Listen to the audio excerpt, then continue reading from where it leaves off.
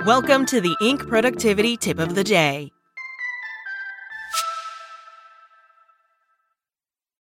Without the ones like you, who work tirelessly to keep things running, everything would suddenly stop. Hospitals, factories, schools, and power plants, they all depend on you. No matter the weather, emergency, or time of day, you're the ones who get it done. At Grainger, we're here for you with professional-grade industrial supplies. Count on real-time product availability and fast delivery. Call, click Grainger.com, or just stop by. Grainger, for the ones who get it done. Welcome to the Inc. Productivity Tip of the Day. Today's tip: how emotionally intelligent people embrace awkward conversations to make a great first impression. From Jeff Hayden. Small talk. Some people are good at it. Many are not. Either way, most don't enjoy it. A better approach? As I've shared before, participants in a study published in Journal of Personality and Social Psychology who had conversations with strangers based on what seemed like two personal questions felt much less awkward, much more connected, and a lot happier than they expected. For example, can you describe a time you cried in front of another person? In fact, while participants predicted that answering a question from a stranger like, "What is one of the most embarrassing moments in your life?" would make them feel extremely awkward and uncomfortable, the opposite turned out to be true.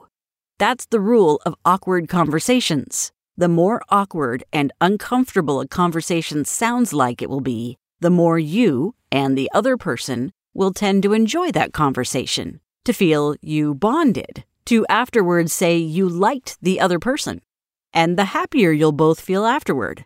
Keep in mind there are no magic questions. Besides the time you cried in front of another person question, researchers had different participants ask other questions. All were effective. For what in your life do you feel most grateful? If a crystal ball could tell you the truth about yourself, your life, your future, or anything else, what would you want to know? If you were going to become a close friend with the other participant, please share what would be important for him or her to know. Then the researchers asked participants to come up with their own questions. The three most common? What do you love doing? What do you regret most? Where do you see yourself in 5 years? Turns out those questions were just as likely to make people feel more connected, more engaged, and happier. As the researchers write, in reality, the other person also typically enjoyed getting beyond superficialities. Our research suggests that the person next to you would probably be happier talking about their passions and purpose than the weather and what's up. Sound good? Wait, there's more. Going deeper by asking good questions can also apply to virtual encounters. As the poet Lee Suxi describes in this article for Beside, questions they asked Instagram followers sparked surprising levels of candor, like, are you more often bored or overwhelmed?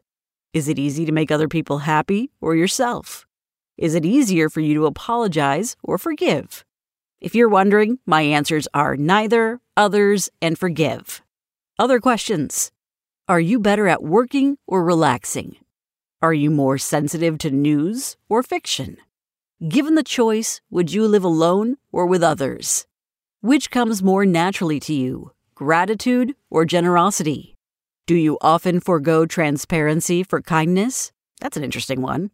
What's the scariest question you could ask your partner or friends? What do you love most about yourself that's hard to share with others? What's the easiest thing that someone could do that would help you the most? Clearly, those questions are just as likely to spark deeper conversations in person as they are in virtual interactions. And don't be worried that they dive too deep or will make the other person feel awkward. As the researchers write, the people in our experiments expected that deeper conversations would be significantly more awkward than they actually were. The overly pessimistic expectations about deep talk stemmed from the misplaced assumption that one's conversation partner would be largely indifferent to the interaction. Yet no one was indifferent. People enjoy deeper conversations. We all want to feel more connected. We all want to feel not just listened to, but heard. And if it sounds too hard to dive right in, feel free to lead with a standard small talk opening like, what kind of work do you do? But then follow up with a deeper question. My favorite is, that sounds difficult. What's the toughest part of your job? Because every job is hard. Well, it may feel awkward for a few seconds. That's okay. If you're sincere, which you can show by actually listening to the answer, the other person will quickly warm to the subject. Then just keep listening and asking questions that help you learn even more. Your interest will encourage the other person to open up, to be more thoughtful, to go a little deeper, to, in return, ask you to go a little deeper. The result will be a conversation that is more meaningful and fulfilling, and that will leave you both feeling happier. And beats the crap out of small talk. That's it from Inc. Check back weekday mornings at 6 a.m. Eastern for more tips. Spoken Layer. For the ones who work hard to ensure their crew can always go the extra mile, and the ones who get in early so everyone can go home on time, there's Grainger, offering professional-grade supplies backed by product experts so you can quickly and easily find what you need. Plus, you can count on access to a committed team ready to go the extra mile for you. Call, click Grainger.com, or just stop by. Grainger, for the ones who get it done.